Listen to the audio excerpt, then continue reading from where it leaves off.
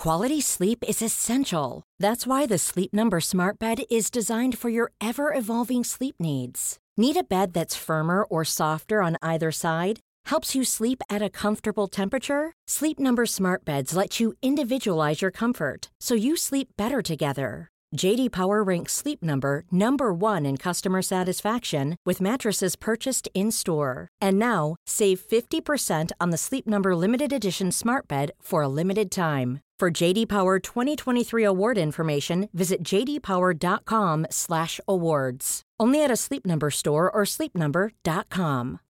Life is full of what-ifs. Some awesome, like what if AI could fold your laundry? And some, well, less awesome, like what if you have unexpected medical costs? United Healthcare can help get you covered with Health Protector Guard fixed indemnity insurance plans. They supplement your primary plan to help you manage out-of-pocket costs. No deductibles, no enrollment periods, and especially no more what-ifs. Visit uh1.com to find the Health Protector Guard plan for you. I'm Sandra, and I'm just the professional your small business was looking for. But you didn't hire me because you didn't use LinkedIn Jobs. LinkedIn has professionals you can't find anywhere else, including those who aren't actively looking for a new job, but might be open to the perfect role, like me. In a given month, over 70% of LinkedIn users don't visit other leading job sites. So if you're not looking on LinkedIn, you'll miss out on great candidates, like Sandra. Start hiring professionals like a professional. Post your free job on linkedin.com/people today.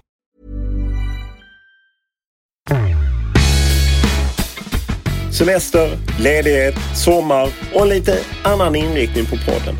Vi snackar nostalgi istället för att vilja ha nyheter. Även fall en del nya saker säkert kommer fram ändå. Så tittar jag tillbaka på stora mästerskap för svenska landslag och träffar någon person. Den här gången handlar det om VM 1978 i Argentina. Ett mycket omdiskuterat världsmästerskap som ju gick i ett land som då hade tagits över av juntan, som gick hårt fram mot sin egen befolkning och även mot en del andra svenskar som hamnade i kläm. Ronnie Hellström var målvakten, en av världens bästa målvakter. Då spelade han i Kaiserslautern och hade blivit uttagen i världslaget i VM 74. Nu skulle han resa med ett svenskt landslag som skulle förhoppningsvis överträffa det man hade gjort i Västtyskland 74 då man blev 5. För att det var ett erfaret landslag som Georg Åby Eriksson, U21-förbundskaptenens pappa, alltså U21-förbundskaptenen Håkan Erikssons pappa, Georg Åby Eriksson, var ju den som ledde landslaget. Och han hade ju en viss inställning till det här med politik och sport, om man skulle blanda det. Medan många av spelarna, Ronnie Hellström och även Roland Andersson framförallt i spetsen, tog en tydlig ställning i vad som gällde. Men podden börjar som vanligt med en faktaruta. Och det handlar ju om när Ronnie Hellström då ska åka till Argentina för att spela ett VM-slutspel. Det tredje för hans del faktiskt. Vilket han är historisk med. Och ihop med några andra spelare. Och faktarutan kommer här.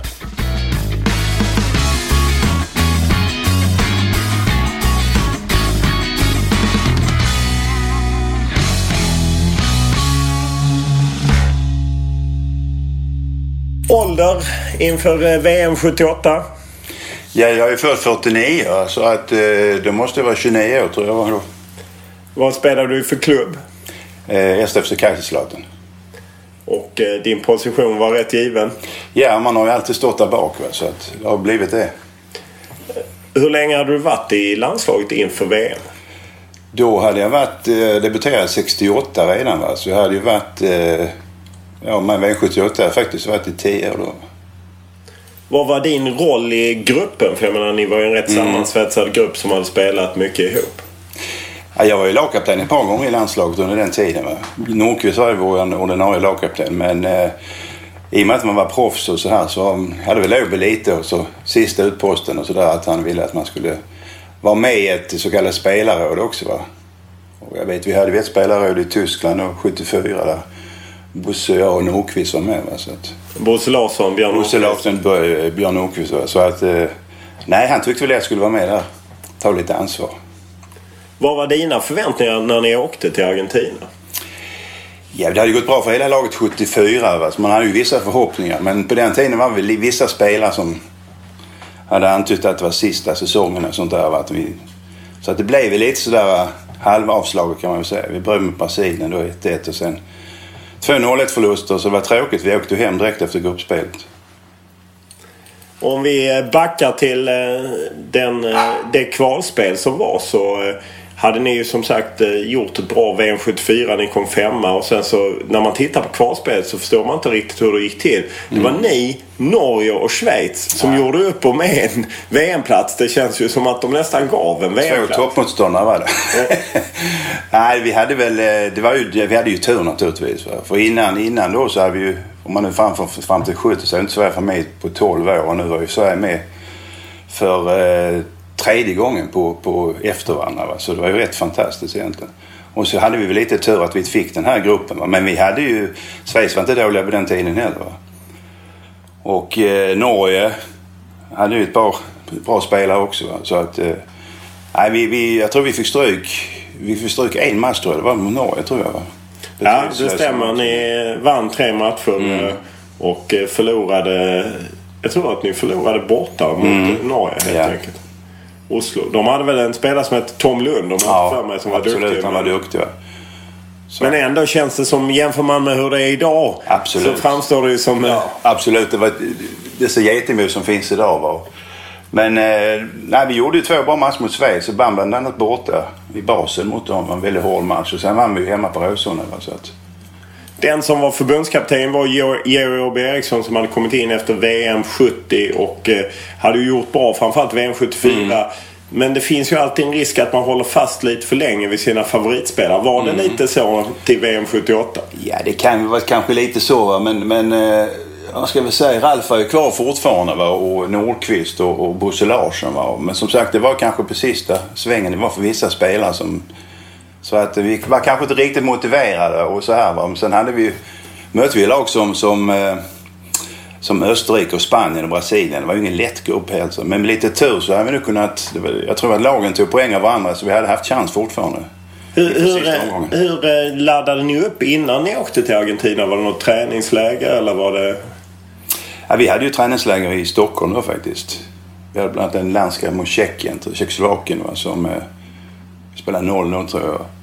Vi mötte tyskarna på Råsunda på våren och vi vann med 3-1 mot dem. Och vi slog det där borta med 1-0. Så på så vis såg det jättehoppfullt ut. Hur var den mediala bevakningen? Ja, jag har ju kollat nu med allting med mediebevakningen. Man kan ju aldrig jämföra det här. Det är helt svart och vitt som man kan säga. 2 skilda världar. Mediala, det var ju tidningarna. Tidningarna lämnade in sitt reportage klockan 10. Och alla foton skulle ut klockan 10, så de kunde trycka tidningarna klockan 12 på natten och sånt. Det var ju helt andra förutsättningar. Så på den tidens mediala, det var väl att det var okej, men man kan inte jämföra mot dagens. Upplevde man det som jobbigt som spelare eller tyckte man det var kul? Nej, vi hade väldigt bra kontakt med våra mediebevakare, journalister, fantastiskt. Jag tror att det blev ju så att de blev mycket närmare oss än vad det är idag, journalisterna faktiskt. Och det är på olika orsaker. Man tillåts kanske inte idag komma så nära spelarna som man gjorde förr. Va? Vi träffar ju dem till och med efter matcherna och pratar med och sån här grejer. Så det finns ju inte idag. Va? Skrönaren säger alltid att, jag tror det var Ture Isaksson, gammal legendarisk journalist, att han satt inne med Georg Åby Eriksson, förbundskapten, och snackade om startelvor och liknande. Ja, det kan vara mycket varit det stämde på det viset så faktiskt. Men det var ju ändå det var ju Åby som tog ut laget, och han ville ju ha input för alla andra också. Även journalister? Ja, ibland kunde det väl vara så att sen att Ture kanske överdrev där. Va? Men vad heter det? Det är en rolig grej, va? Men det var så på den tiden mycket. Man hade mer kontakt med journalister. Så. Här får vi lite kaffe. Det är mycket vänligt. Tackar. Vi kan ta lite kaffe till då.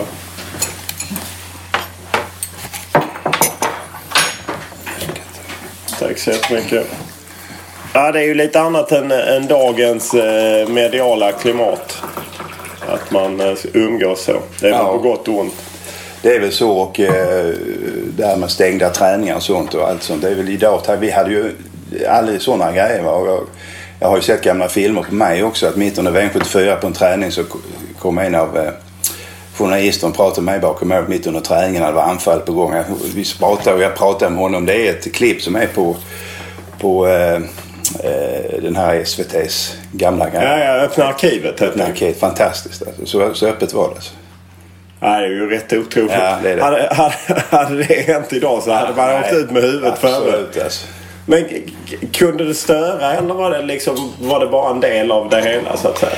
Nej, vi levde ju med det här och var vana vid det här att vara öppet. Man kan ju bara dra parallellen med när vi spelade in filmen 74 innan då han var med och gjorde avspark i helt EM-kvalmatcher och VM-kvalmatcher. Spelarna i motståndarna var med och fejka hela tiden. Helt otroligt. Och det här var alltså live 40 000 åskådare. Leninstaden i Ryssland och alla sådana grejer. Helt otroligt. Så att nog har det ändrats mycket. Ibland säger man ju slarvigt att Ralf Edström var dåtidens Zlatan Ibrahimovic. Var han så stor? Ralf var ju väldigt stor, men på ett annat sätt. Alltså, Ralf var ju väldigt blyg själv. Han var ju väldigt tillbakadragen. Så att det går inte att jämföra Ralf och Zlatan på så vis. Men att han fick mycket rubriker? Absolut. Och det var ju med helt okej. För han var ju verkligen duktig. Han fick ju fram en sån nickspecialist som han var också. Han hoppade ju nog inte högre än till med målvakterna. Så att. Vilka var de andra starka karaktärerna i dåtidens VM-trupp? Ja, vi hade ju naturligtvis Bosse och Staffan var ju med också. Bosse Larsson, Staffan Tapper. Ja, kanske lika bra säga hela namnet så att de unga. De unga hänger med. Och Björn Åkvist naturligtvis. Och Ove Gran. Alltså, jag måste säga alla de i det laget var ju profiler. Alltså. Det var de verkligen. Det är kanske lättare att känna till den på den tiden. För det var inte så mycket runt om. Nu är det så många spelare och allt i alla lag så att kanske många av de spelarna dyker under också i vissa grejer. Men då på den tiden fanns det vissa. Det var väl inga stjärnor, men vi hade ju profiler på varje plats och det var lätt att komma ihåg. Va?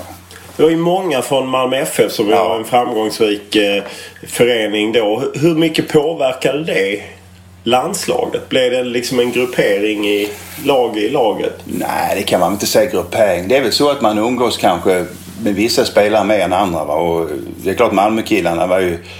För började de med Christ och Kristensson och sen kom ju Bosse och Staffan och jag var ju Malmökille också så att jag var ju tydlig med lite till dem också naturligtvis. Och sen var det ju vissa kollen från Göteborg, det var ju Örjan Persson på min tid också där och sen var det ju Sten Paulsson och Janne Olsson, Stockholmsgrupp med Roland Grip och Kimvall i Norrköping. Det var lite olika, men vi var alltid ihop. Vi var nästan alltid ihop. Och det är inga sådana grupperingar kanske som det är idag. Det kan jag inte tänka mig. Det kändes inte så. Då började, eller det var ju på något sätt starten till den debatt som blev i svensk fotboll. Skulle man spela mer brittiskt eller engelskt som MFF gjorde eller mer tyskt. Kände ni av det redan då eller kom det senare? Nej, det kom nog lite mer senare. Jag tror det var med Laban som tog in de grejerna. Då hade jag ju slutat i 80. Han har Laban i 1 år som förbundskapten. Alltså, Lars Laban Aronsson. Han var assisterande till. Han var assisterande med Åby, just det. I Åby. Ja, och han var ju det 74. Sen 78 var det väl Tor Grip, tror jag det var. Vill du ha mer om Ronnie Hellström och VM 78? Ja, då är plattformen Acast. Där har vi sett till att det finns både videoklipp och artiklar länkade in till podden så att man kan få ännu mer. När ni åkte till VM, hade ni någon målsättning? Vad tyckte ni var rimligt? Ja, rimligt är ju att försöka gå vidare i gruppen, va? Helt klart. Och som sagt, det fanns ju möjligheter. Första matchen mot Brasilien 1-1, där hade vi kunnat vunnit också den matchen. Va? Och sen hade vi då Österrike-matchen när vi åkte på sen vi naturligtvis tyckte feldömd straff, och det var det också efteråt. Man var en holländsk domare, så Björn var ju väldigt förbannad på honom. Va? Och sen förlorade vi då mot Spanien också på 1-0. Va? Men det är klart, vi hade chanser i matcherna, det var inte det, va? Men det var inte där riktigt. Det var inte samma som 74? Nej, det var inte det, för att då hade vi... Han hade rätt mycket urval i Åby på att sätta in olika spelare. Och han tog ut en jävla bra trupp också 74. Där liksom 2 man på varje plats i princip. Alltså 2 man kunde ha spelat om någon hade blivit skadad. Och alla som ställde upp då stöttade verkligen laget att vi kunde gå vidare. Och det var inte fel hela 78. Men det var bara att vi hade inte den riktiga grejen. Och sen spelade vi kanske i Europa och där var Argentina. Så det var kanske lite så också att man alltid svårt att kanske spela så långt borta och sådana här grejer. Du var ju väldigt rutinerad. Du är en av få spelare som har spelat 3 VM-slutspel. Det är du, Björn Nordqvist, Bosse Larsson och så Henrik Larsson i modern tid. Precis, ja.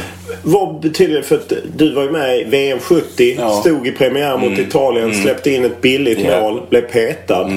Vad betyder det för din karriär? Vad lärde man sig av det? Ja, det betyder kan man eller vill man bara förtränga det? Nej, absolut inte. Utan det här, alltså det tycker jag är så roligt för att här kan det komma en morfar med sin grabb på 10 år. Så du frågar honom om Mexiko och det här. Jag tycker det är jättekul. För du vet ju min historia, hela biten är alltså 45 år sedan. Så det är otroligt. Jag lärde mig mycket av det där, va. Jag kan väl säga att jag stod nästan ensam efter den här jävla tavlan, va? För att det så var jag första målvakt 24 timmar tidigare. Plötsligt var jag tredje målvakt för att sitta på läktaren hela VM:et ut, va? Så bara en sån grej skulle gjort att jag skulle kunna ta skada för livet kanske. Att jag har gjort bort mig så in i helvete så att jag inte kan komma igen. Men tvärtom då så fick jag blodad tand, va. Och redan på hösten så fick jag hoppa in. Jag blev petad då på hösten efter den här grejen. Jag fick spela U23 som det hette på den tiden. Kom jag med igen då, va. Och kände det att här jäklar, nu är jag på gång igen, va. För att jag visste, jag var inte så. Jag kände det att det här är en som kan hända vem som helst. En sån här grej, va. Och jag hade inte fått den här riktiga uppläggen. Jag fick reda på det här alltså 24 timmar innan matchen skulle gå. Knappt det. Och 18 timmar. Att jag skulle spela, va. Och då hade vi fightats. Jag, Sven-Gunnar Larsson, Ronny Pettersson, de andra målvakterna, om en plats. Ända fram till målsnöret, va.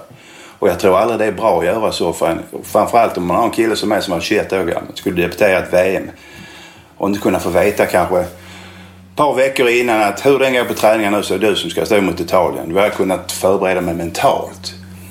Och mycket av de här grejerna som hände mig har jag lärt ut till mina målvakter som jag tränar i 20 år som målvaktstränare. Att gör aldrig så, utan man kan aldrig göra så, bara ta bort en spelare.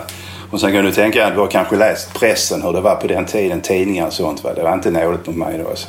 Men, och 21 år gammal, hur hanterade du det? Jag hade ju faktiskt en kille, min målvaktstränare Sven Lindberg då, som jag vet inte om du har hört talas om. Han var ju min målvaktstränare i många år. Som hjälpte mig mentalt att det här, du kommer igen när du vet hur bra du är, va? Och inga problem. Det är en ny match, inte likt den andra, utan nu kör vi vidare. Och sen hade vi ju plus då att vi gjorde en sån bra höst Hammarby sen 1970. Det var ju då fansen började sjunga på läktarna. Där hade jag väldigt, väldigt hjälp av att jag kom igen. Vad minns du av själva matchen, händelsen som... Ja, jag minns att först och främst var det en jävla onödig hörna som Kurt Axelsson som spelar liv och istället för Christer Kinsson slog ut, va. Så blev det en hörna snett in mot straffområdet som kom in.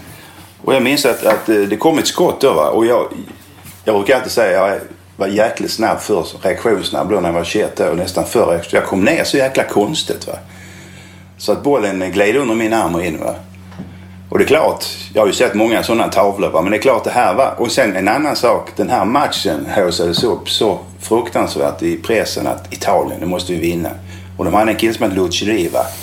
Som skrönor som sa att han sköt sönder målvakter på löpande band på träningen. Och vi var rädda för honom och allt det här. Och vi punktmarkerade.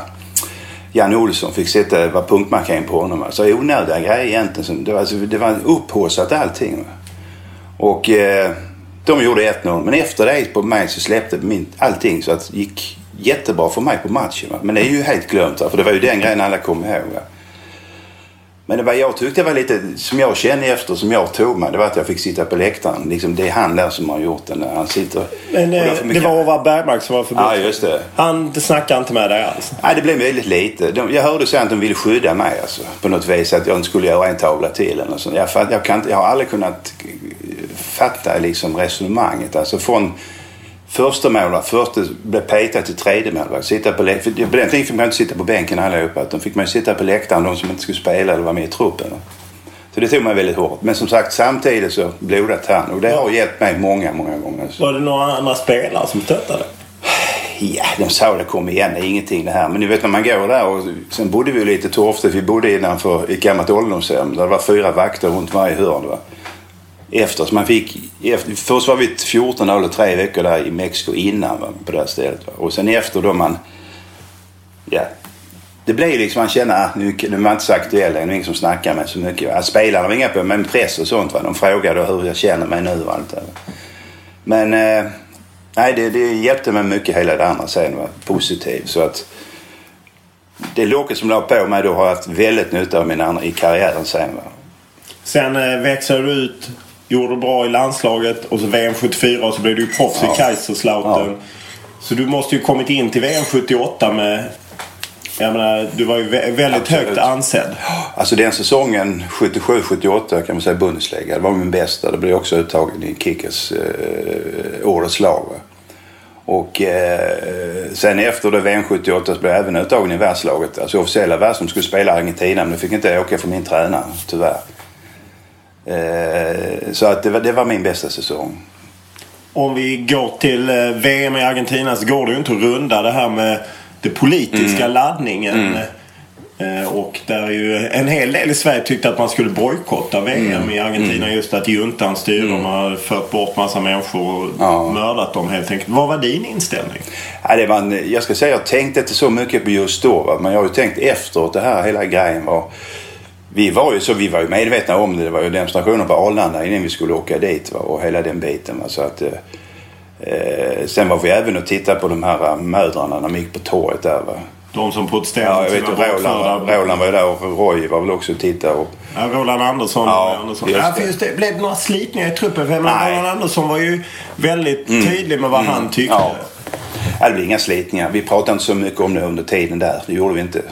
Inte som jag hörde i alla fall. Men jag var med då och kollade på det här. Det var ju rätt otäckt att säga. Och sen hörde man ju runt om det hela vad det var. Stämmer det verkligen att det är så? Men... Tycker du att ni var lite naiva så här i efterhand? Ja, nej, man vet inte heller. Det här är ju också långt bak i tiden hur man var engagerad politiskt. Så jag tror man var mer... På den tiden sa man ju ofta idrott och politik har inte ihop. Det sa man ju förr, va? Och allt det här. Men nu har man ju sett alla andra. Sverige har varit med i många grejer när de kom till sin spets då. I Ryssland man varit där och man ska ta ställning. Och det är klart att spelarna, det bästa är ju om man tar ställning som spelare. Va? Men samtidigt så måste man ju själv kunna koncentrera sig på vad man ska göra där. Va? Tyvärr är det så, va? Georg Åby Eriksson, förbundskapten, sa ju uttalat sig. Jag har inte sett något och så. Nej. Hur tog ni det? Nej, han råkade ju illa ut på det när han sa något uttalande. Men samtidigt när vi var där så såg man ju inte mycket av det. Att det var något politiskt i landet så det var... Vi kunde gå fritt där. Vi var på nära gågatan Florida. Vi bodde mitt i Argentina. Mitt i Buenos Aires bodde vi. Så att det var ju ingenting sånt. Och det är klart man förstår att har man en sån junta i landet och så är de ju till att det här ska inte synas utåt. Va? Och, så då märkte vi ingenting. Men sen har man hört, jag har ju faktiskt träffat även Dagmar Hagelins pappa. Han var faktiskt i Bäspen när jag var där också som klubbchef där. Dagmar Hagelin försvann i Argentina och ska ha mördats på en marinbas. Och han berättade ju lite grejer och allt sånt där. Så att visst var vi medvetna om det i alla fall sen också. Va? Så att, men det är ju där som det var för idrotts och politik. Va? Idag är det helt annorlunda. Stod ni under stort tryck från media liksom att ta ställning? Nej, vi spelare gjorde ju inte det utan det var ju på Åby. Eller var på och frågade Åby, vad tycker du här? Och Åby sa ju antagligen som man kände då, nej här syns ingenting. Och vi är väldigt nöjda här, vi trivs här och så här. Och det är klart att det blev ju så missuppfattningar på en sån grej kanske när man säger. Så att, men det var ju så. Argentina var ju en diktatur, verkligen. Var det viktigt att ni ändå gick dit och tittade på de här så galna mödrarna som demonstrerade på Plaza de Mayo i Buenos Aires? Ja, jag tycker det var viktigt att kunna vara och titta verkligen att så här är det, va? Alltså, då hade ju var en av mödrarna hade någon släkting eller söner som hade blivit bortrövade i princip, va? Och sen vad har hänt med dem? Man har ju hört så mycket att de släpptes från flygplan med betongklumpar och ner i havet och sånt, va? Det är ju fruktansvärt. Så att... Men just under VM:et så påverkade det inte oss alls. Kände ni, hur var bevakningen kring er? Var den stor?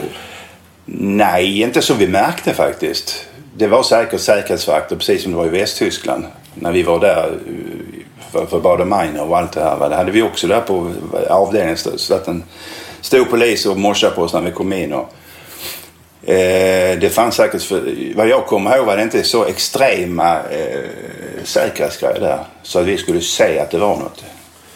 I efterhand så har ju Ralf Edström berättat att han blev nedförd i någon källare och blev rädd. Och så var det något ni kände till då? Nej, ingenting.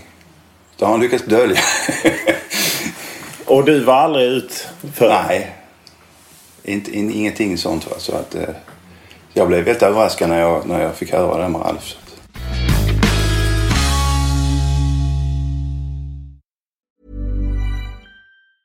I'm Sandra, and I'm just the professional your small business was looking for. But you didn't hire me because you didn't use LinkedIn Jobs. LinkedIn has professionals you can't find anywhere else, including those who aren't actively looking for a new job, but might be open to the perfect role, like me. In a given month, over 70% of LinkedIn users don't visit other leading job sites. So if you're not looking on LinkedIn, you'll miss out on great candidates like Sandra. Start hiring professionals like a professional. Post your free job on linkedin.com/people today. Quality sleep is essential. That's why the Sleep Number Smart Bed is designed for your ever-evolving sleep needs. Need a bed that's firmer or softer on either side? Helps you sleep at a comfortable temperature? Sleep Number Smart Beds let you individualize your comfort so you sleep better together. JD Power ranks Sleep Number #1 in customer satisfaction with mattresses purchased in-store. And now, save 50% on the Sleep Number Limited Edition Smart Bed for a limited time. For JD Power 2023 award information, visit jdpower.com/awards. Only at a Sleep Number store or sleepnumber.com. Mom deserves the best, and there's no better place to shop for Mother's Day than Whole Foods Market. They're your destination for unbeatable savings, from premium gifts to show-stopping flowers and irresistible desserts. Start by saving 33% with Prime on all body care and candles. Then get a 15-stem bunch of tulips for just $9.99 each with Prime. Round out Mom's menu with festive rosé, irresistible berry chantilly cake, and more special treats. Come celebrate Mother's Day at Whole Foods Market.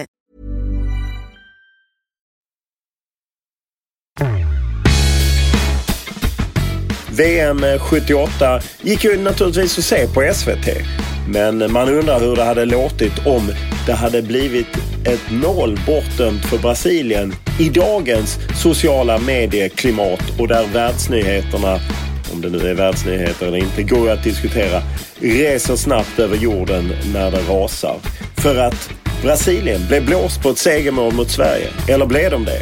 Ja, Ronny Hellström, han var ju själv med och han stod med och visste vad som hände när Zico såg till att göra 2-1, men som inte blev godkänt. Ja, det var lite mer sportsligt twist över ett VM där det annars vilade politik över.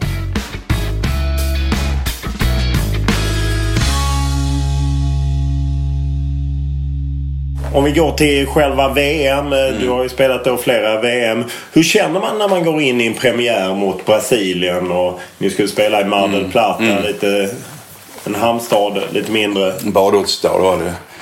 Nej, jag kommer ihåg att planen var så dålig. Va? Det lossnade gräset när vi spelade och sånt här. Va? Så att, men det är klart, alltså, det kändes väl, för mig kändes det väl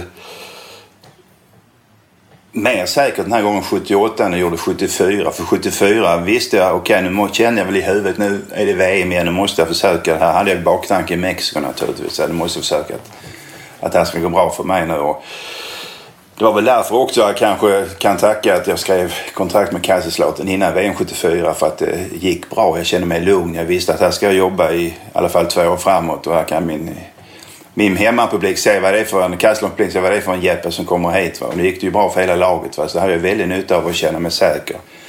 Sen 78 då hade jag gjort bra matcher kan man väl säga då i Bundesliga. I alla fall de 2-3 sista åren som var jättebra. Jag var ju, om nu skryta lite, jag var aldrig rankad sämre än 9 i hela rangsystemet i Bundesliga på alla år. Bland alla spelare. Det har jag tittat på nu på slutet. Det är helt otroligt alltså.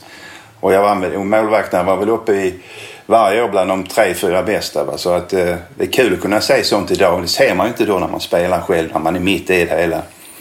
Så jag kände ju då att jag hade gjort bra säsonger innan och kände mig säker. Och hade den känslan att vad fan de skjuter så är jag där. Va? Rutinen framförallt, placeringsförmågan och allting, så stod jag rätt hela tiden. Va?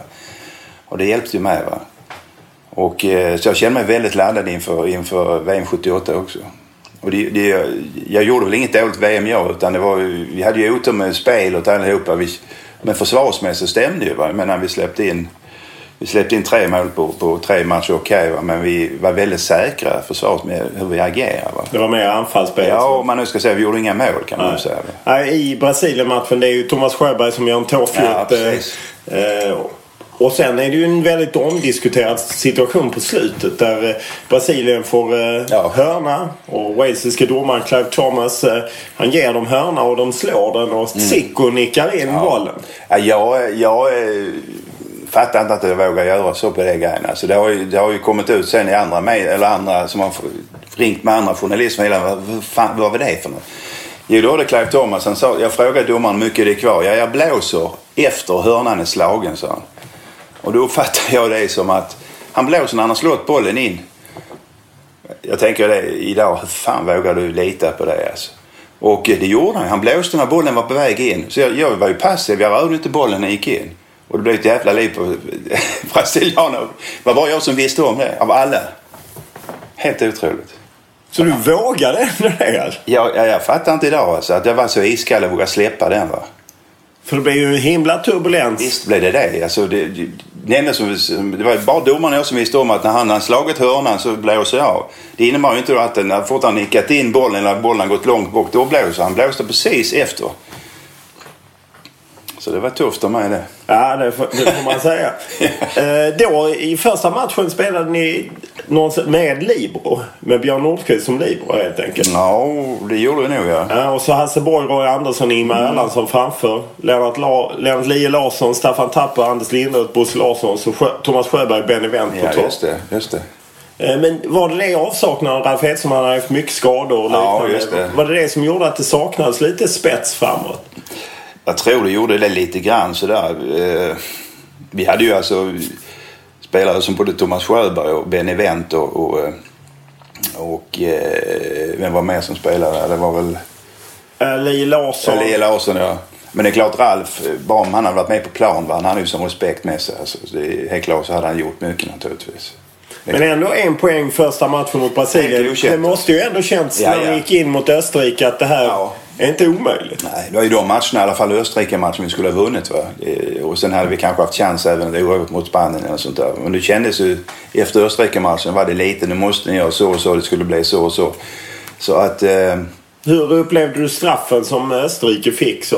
Jag tror att Björn sprang med honom bara så plötsligt... Var det Krankel? Hans Krankel. Ja, Hans Krankel va. Så att om man ser på bilderna idag så är det ju ingen straff alltså. Och det är ju synd för Björn för den domaren som berättar sen att den domaren i Holland är väldigt känd för att blåsa straffar alltså. Och ville visa sig själv och sådär va. Så det blev ju det. Och då förstår du ju matchen för oss. Men ändå sen hade vi ju chanser också. I och för sig hade Österrike också chanser.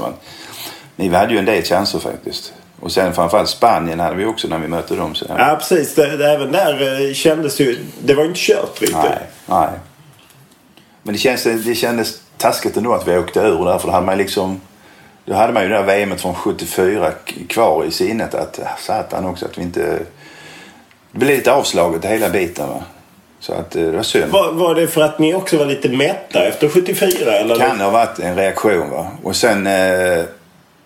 mellan de här så hade vi ju EM och sånt där också där vi har aldrig, min generation eller vi har aldrig varit med i något slutspel i EM och sånt. Alltså där fick vi alltid uppleva EM som ett mellanår. Det har alltid varit ett mellanår på min tid i alla fall när vi spelade.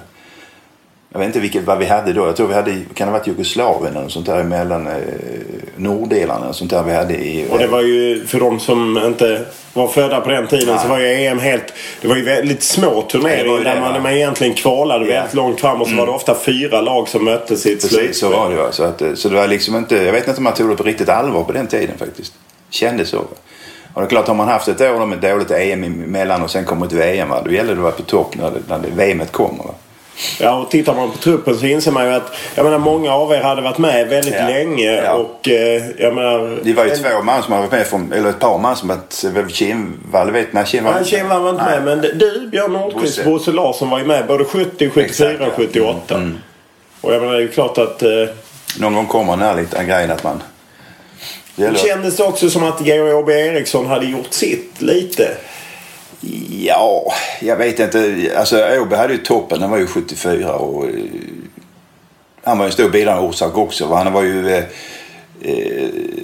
mentala biten i vårt lag kan man säga också. Han alltid muntrar upp oss och säger vi var liksom, det var mycket öppet i vårt lag. Va? Vi hade ju frihet under ansvar. Vi kunde gå ut och ta någon öl utan att vara övervakning och att vi litar på varandra. Det var ingen som ballade ur om man säger så. Va? Så att jag måste säga, har ju haft honom som den förbundskapten som jag har spelat under som den bästa. Inget snack. Sen naturligtvis var Bergmark som gav mig chansen. Och jag kan förstå att i Mexiko var det ingen som hade erfarenhet av rutin av hur man skulle ett VM så långt bort. Va? Och bara en sån grej som att vi hade ju ett för-VM i Mexiko innan VM i februari. Och det bodde på ett kanonhotell. Vad hände sen när VM kom? Där vi bokat, då hade italienarna köpt hotellet. Så vi blev uppkastade till Natoluca, indianstaden där, va, som var under all kritik i 4 veckor. Alltså bo där. Det var ju så snack om hotelldöd. Det finns inte där uppe, man kan jämföra med den. Fick åka 25 minuter på morgonen och äta frukost på ett annat hotell. Och fick träna en halvtimme en buss och vi höll på att bli överkörda av ett tåg en gång. Den gamla mexikanska bussen var öppet i fönstren. Vi åkte till träning och vroom kom ett tåg bakom. Så att kanske inte Sverige haft något lag till första matchen de hade varit ute. Så att det är mycket sånt. Kanske inte kolla upp riktigt. Bara en sån grej som man gör idag. Kolla upp var man bor och lite sådana grejer. Inget kritik så, va. Det var orutin och sådana grejer, va, som kan inverka på hela kan man säga hela vistelsen när man bor. Va? Och sen hade vi väl lite då att vi hade sten och konkurrens på alla platser i laget. Och vissa spelare blev lite putta på att de inte fick spela. Sånt där, va? Och det är sådana grejer som... Märker man det mer när det går lite tyngre? Eller? Ja, det kan man... För det måste ju funnits 74 också. Att... Ja, det är klart, men du menar 70... Ja, 78. Ja, 78, ja. Ja, men det är liksom... Där mådde vi bra där vi bodde. Vi bodde bra. Vi bodde mitt i stan. Fint hotell. Och det var liksom inget snack om att vi... Där med hotelldöden. Utan det var munter stämning ändå fast vi förlorade, va. Det är en skillnad om man bor på ställen man liksom... Det blev för långt innan, va. Och sen innan VM började och sen under VM blev det ju samma rutin kan man säga då. Så att, men ja, det är sådana grejer som man har lärt sig också. När det är negativt så lär man sig också. Jag lärde mig mycket av VM 70. Alltså. Inte bara plan utan runt om allting. Va? Så att, men som sagt, det var Bergmark mycket bra. Man säger förbundskapten men taktiskt och så. Va? Det är inget, verkligen. Och, jag fick ju chansen då när jag var 19 år. Vem får det när man är 19 år som keeper då? Nej, det här till ovanligheter. Ja. Efter ni hade åkt ut i VM 78 mot Spanien, var ni kvar då? Blev det någon fest eller var det bara väldigt dämpad stämning? Nej, vi stannade väl någon dag tror jag. 2-3 dagar efter sen. Eller 2 dagar efter så åkte vi hem. Va? Jag vet vi var och käkade på sista, jag vet inte tiden, stod en pampastek innan vi stack hem. Så att... Men det var lite snöptet ändå. Man väntade sig med liksom, att vi skulle kanske gå vidare faktiskt. Hur blev ni mottagna hemma? Det var inte direkt Sergels torg? Eller? Nej, det har väl aldrig varit... Nej, det kan man inte säga det blev. Utan vi skildes väl på Arlanda tror jag. Så stack var en hem till sig då. Och, så att, jag vet 74 när vi kom hem då efter vi blev 5 då. Då fick vi äta lunch med Olof Palme. Och regeringen på stallmästargården, det kommer jag ihåg. Det var det vi liksom... Men det var också liksom så, okej, 5 men vi slussades ut i livet igen. Det var liksom det som det kanske är idag, va? Om du tittar tillbaka till 78, hur rankar du den prestationen? Liksom, är det något som sticker ut eller är det bara en stor besvikelse? Ja, det är klart. För min del så var det väl... om man nu ska säga jag som individuell spelare så var det väl, hade jag ju mycket att göra i VM 78 och kanske mer i VM 78 än VM 74, men det är klart då hade jag hela laget, gick jättebra, det var ju nära att ta bronsmedalj om vi hade fått chansen bara.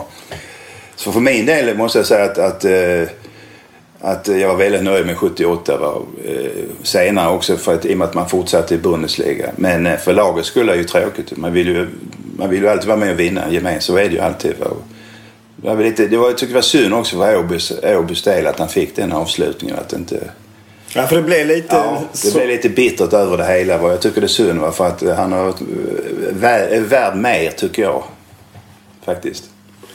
Du själv fick guldbollen 78. Var det en del av VM eller var det bara hur du hade gjort i Kaiserslautern? Nej, det var väl... Det står väl i stadgarna i klubblag och landslag, tror jag det står. Va? Så jag tror inte bara man kan vara bra i klubblaget, utan det var väl en del. Vad betyder att få guld? Nej, det är fantastiskt.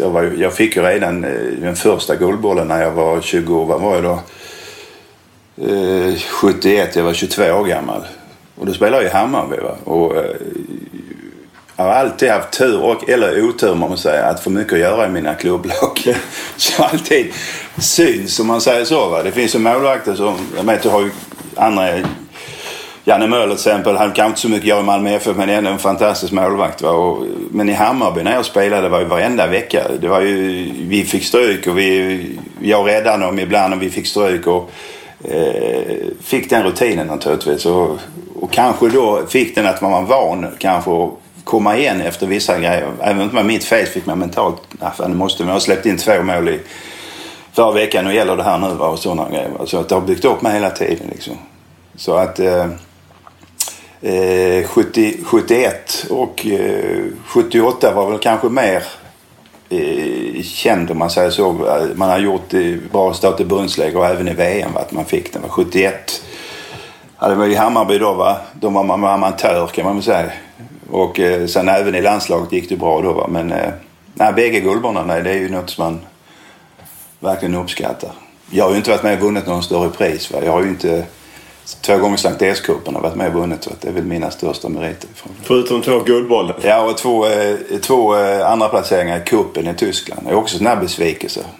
Där spelar man ungefär som England för 50-60 000 och så förlorar då, står det inte roligt 2 gånger. Idag får man ju guldbollen i en direktsänd tv-gala och det är världens pådrag. Hur var det 78? Jag kan väl börja säga 71. Då fick jag den i halvlek mellan Sandviken och Halmstad. Någon kvalmatch. Nick Åslund kom ut med guldbollen till mig på planen. Andra gången däremot, 78, det är jag väldigt stolt över. För då var det landskamp. Då fick han en 79 i handen. Då fick han på Malmö stadion. Då var det alltså, jag tror det var EM eller var det något, EM 79. Jag tror det var Sverige-Luxemburg. Då fick han med Erik Persson.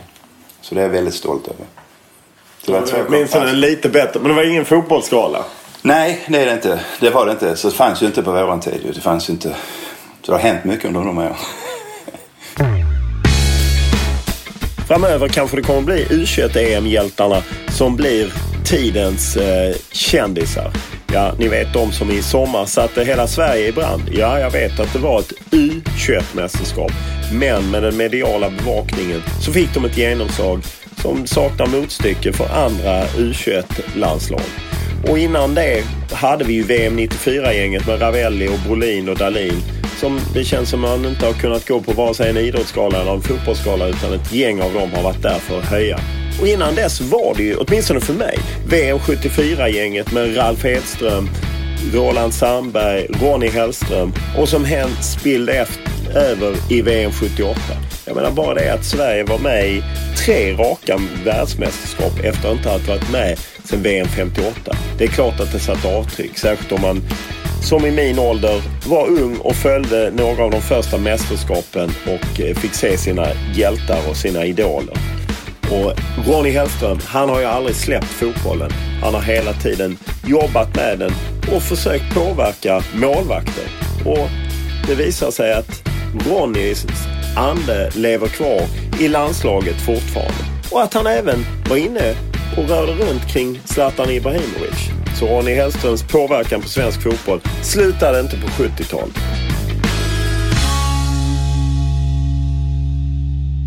Om man tittar på tillbaka, jag gissar att ni från VM 74 kan samlas lite då och då, vilket ju är lite samma som 78-gänget. Vad betyder det? Ja, vi spelade ju också tillsammans. Vi började 83 och hade ett VM-lag 74 och spelade. Vi var uppe i 15-16 matcher egentligen i början, så länge benen och skadorna höll. Va? Sen blev det ju mindre och sen när Åby Eriksson dog så spelade vi 2 år efter, som Björn hade hand om det. Så har det liksom dött ut, va? Men vi kan ju träffas, kanske inte så ofta nu längre. Jag träffar ju privat Roland Sandberg nästan varannan månad med familj och så här. Och sen träffar man många Staffan jag brukar käka ibland på Swedbackstadion. Gamla spelare. Hur mycket har man, eller annars har man inte så mycket kontakt liksom? Nej. Bilden är ju att man får att ni var ett tajt gäng, men... Ja, men det är ju så landskamper naturligtvis. Vi har ju 2 biljetter på landskamperna i logerna innan matcherna. Och det är ju kul, va? Men det är klart, man åker inte på varje match utan det ska vara något speciellt naturligtvis. Och titta på det, va. Så... Annars blev det inte så. Jag är med i akademin i Idrottsgalan, så där träffar jag ju... Det är inte så många av mina kompisar som är med på Idrottsgalan som är invalda i akademin där, va. Det är väl, jag tror det är Kimvall och jag och Ralf och någon till tror jag. Sen har du Bolin och lite mer från 94-laget också. Hur mycket följer du fotbollen idag? Ja, nästan för mycket. Jag har ju satellit-tv. Jag har både här uppe och där nere har jag ju både tyska, alla ligorna, va? Och framförallt tyska ligan följer jag naturligtvis. I och med att man var ut sin arbetsgivare under 10 år, va? Så är det ju det, va? Vad känner du när du följer den idag? Har det blivit för mycket av en cirkus eller är det fortfarande häftigt? Nej, det är fortfarande häftigt tycker jag. Jag tycker de är, och framförallt att de har kanske mest publik i Europa kan man se på matcherna som spelas där, va? Och jag vet ju bara mitt lag, det var ner nu precis 2 sista hemmamatcherna. Det var de på gång upp igen, va? Tyvärr så missade de. Ja, då hade de ju 40 000, de hade 49 000 sista matchen. Och jag var nere i februari mot bottenlaget, jag hade de 35 000. Så alltså traditionen finns i de här lagen, va? Så att de behöver aldrig vara rädd med publik. Det kommer alltid folk, va? Det är deras grej på lördagen, va? Det tycker jag är helt kul, va? Jag känner så mycket folk som min tid i Kaiserslautern. Jag lämnar ju aldrig klubben, för jag jobbar ju mycket med tyska genom mitt jobb och så här. Från 84 fram till nu har jag gjort hela tiden. Så jag har varit där minst 2-3 gånger per år. Så alla mina kompisar och spelare, det har jag ju kvar, va? Så att det är det som är så kul tycker jag. Varför har svenska spelare så svårt att lyckas i Bundesliga? Ja, vad ska man säga? Det var väl... på min tid var vi ett gäng som lyckades ändå. Det var ju Lilla Mamat som var med och spelade. Benny Wendt och Sandberg, Conny Torstensson, Björn Andersson. Vi hade ju det kommer ju folk ihåg idag fortfarande. Vi som spelade då. Roland Sandberg, om jag inte nämnde honom naturligtvis. Torbjörn. Jag vet inte varför det... För sen var det ju en period i Mönchengladbach, Martin Dahlin, Patrik Andersson och de var ju också stora. De har verkligen lyckats. Men sen känns det som att på senare år, jag menar Max Berg hade svårt i Hamburg. Det känns som att det är någonting, att det är väldigt tufft klimat i Tyskland. Det kan ju vara också. Sen vet inte jag hur det är med övergångarna och sånt, om man kanske inte tjänar de stora pengarna i Tyskland. Jag vet inte hur det är idag, att man hellre går och bygger upp sig i Holland och sen flyttar man till Premier League eller till Spanien, Italien. Men jag tror att pengarna finns ju även i Tyskland. Jag kan inte tänka mig att de inte finns där. Och att det är det som gör att man inte flyttar dit. Men så är det kanske, jag vet inte, att man...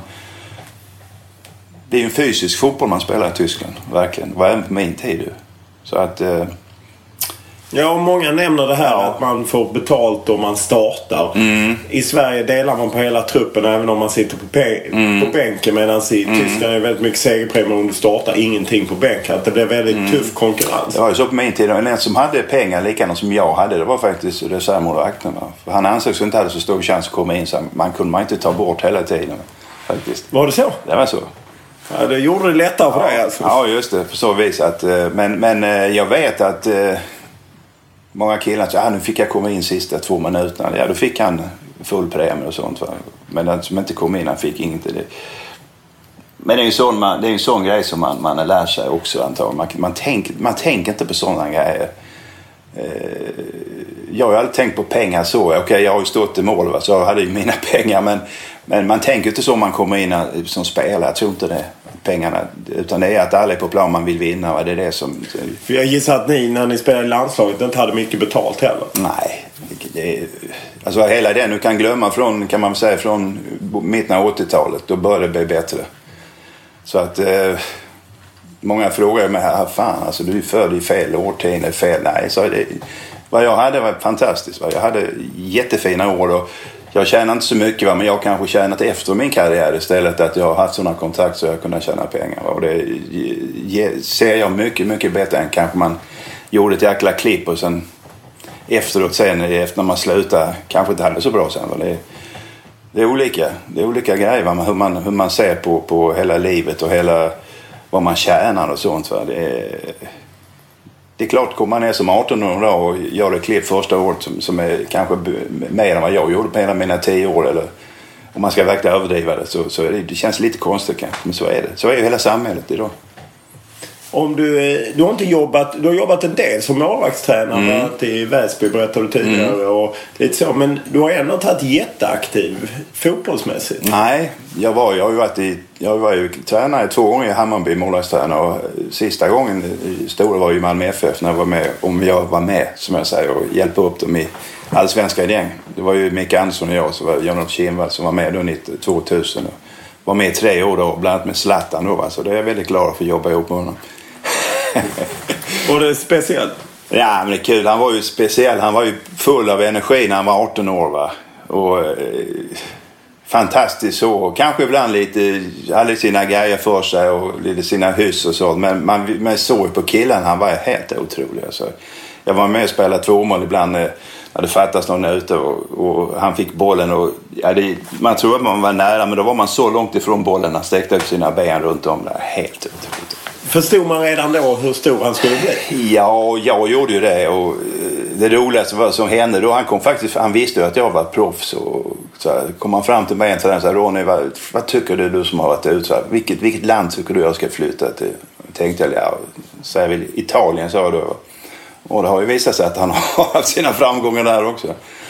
Men nej, han vilken fotbollsspelare, och han gjorde 1 mål på La Manga då när han tog en Ajax, och när jag tittade, något otroligt. Vad var svårt med att leda honom?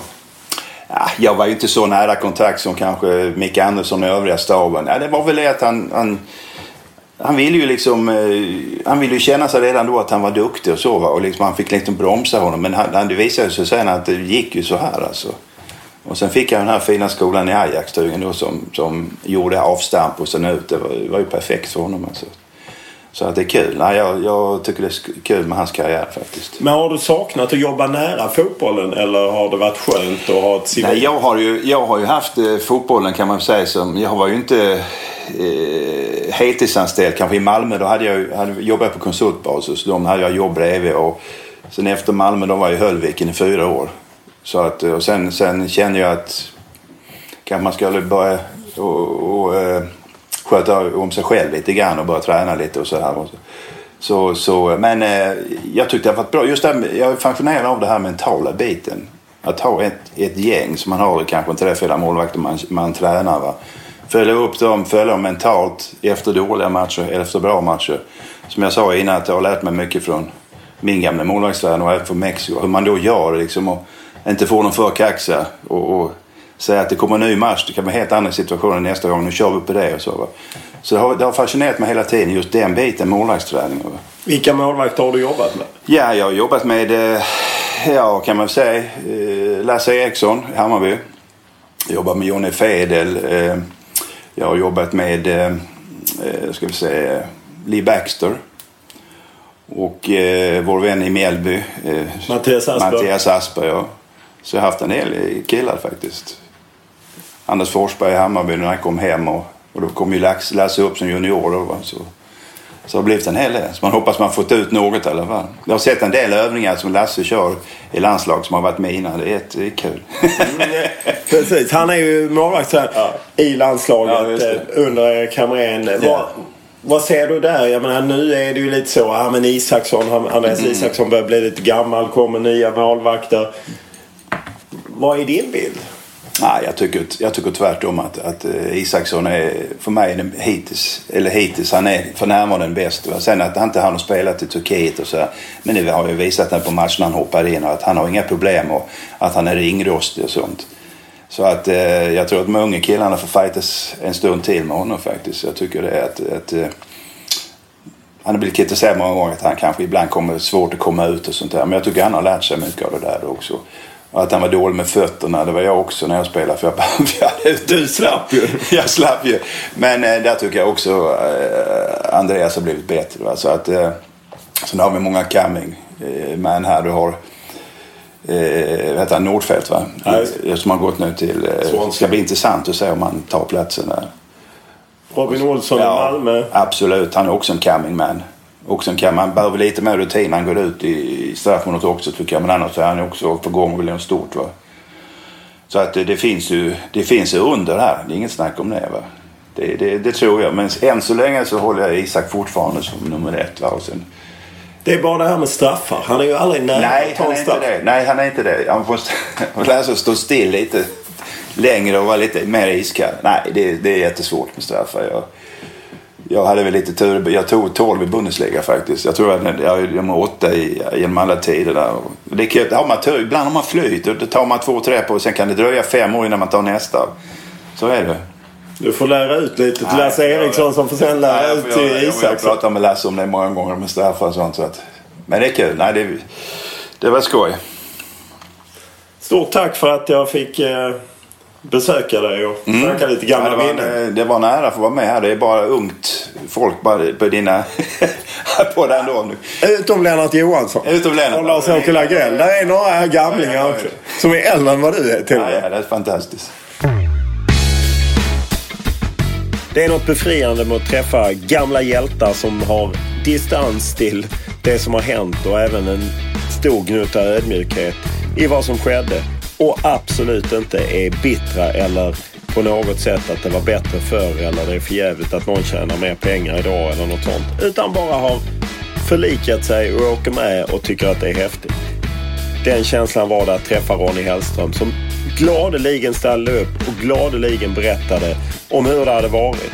Allt från hur det tufft det var VM 70 som han ju har berättat tidigare och där han liksom blir närmast persona non grata i och med att han sattes på läktaren till de stora framgångarna i både landslag och klubblag och guldbollar och allt vad det var.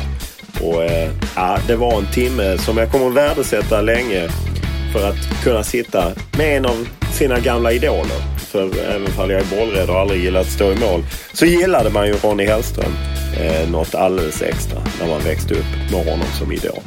Podden kör vi vidare med nostalgiavsnitt dominerar mellan den 13 juli och den 17 augusti. Då är det 6 avsnitt inriktade på olika svenska mästerskap eller olika mästerskap där svenska landslag har varit med.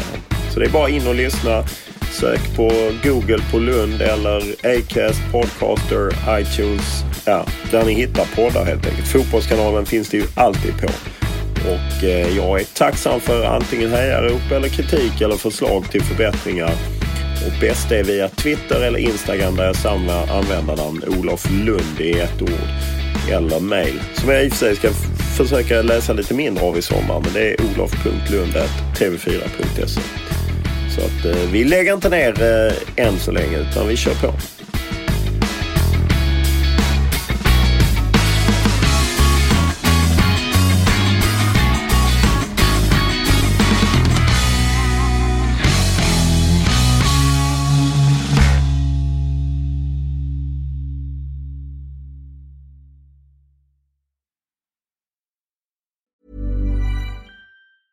Mom deserves the best, and there's no better place to shop for Mother's Day than Whole Foods Market. They're your destination for unbeatable savings, from premium gifts to show-stopping flowers and irresistible desserts. Start by saving 33% with Prime on all body care and candles. Then get a 15-stem bunch of tulips for just $9.99 each with Prime. Round out Mom's menu with festive rosé, irresistible berry chantilly cake, and more special treats. Come celebrate Mother's Day at Whole Foods Market.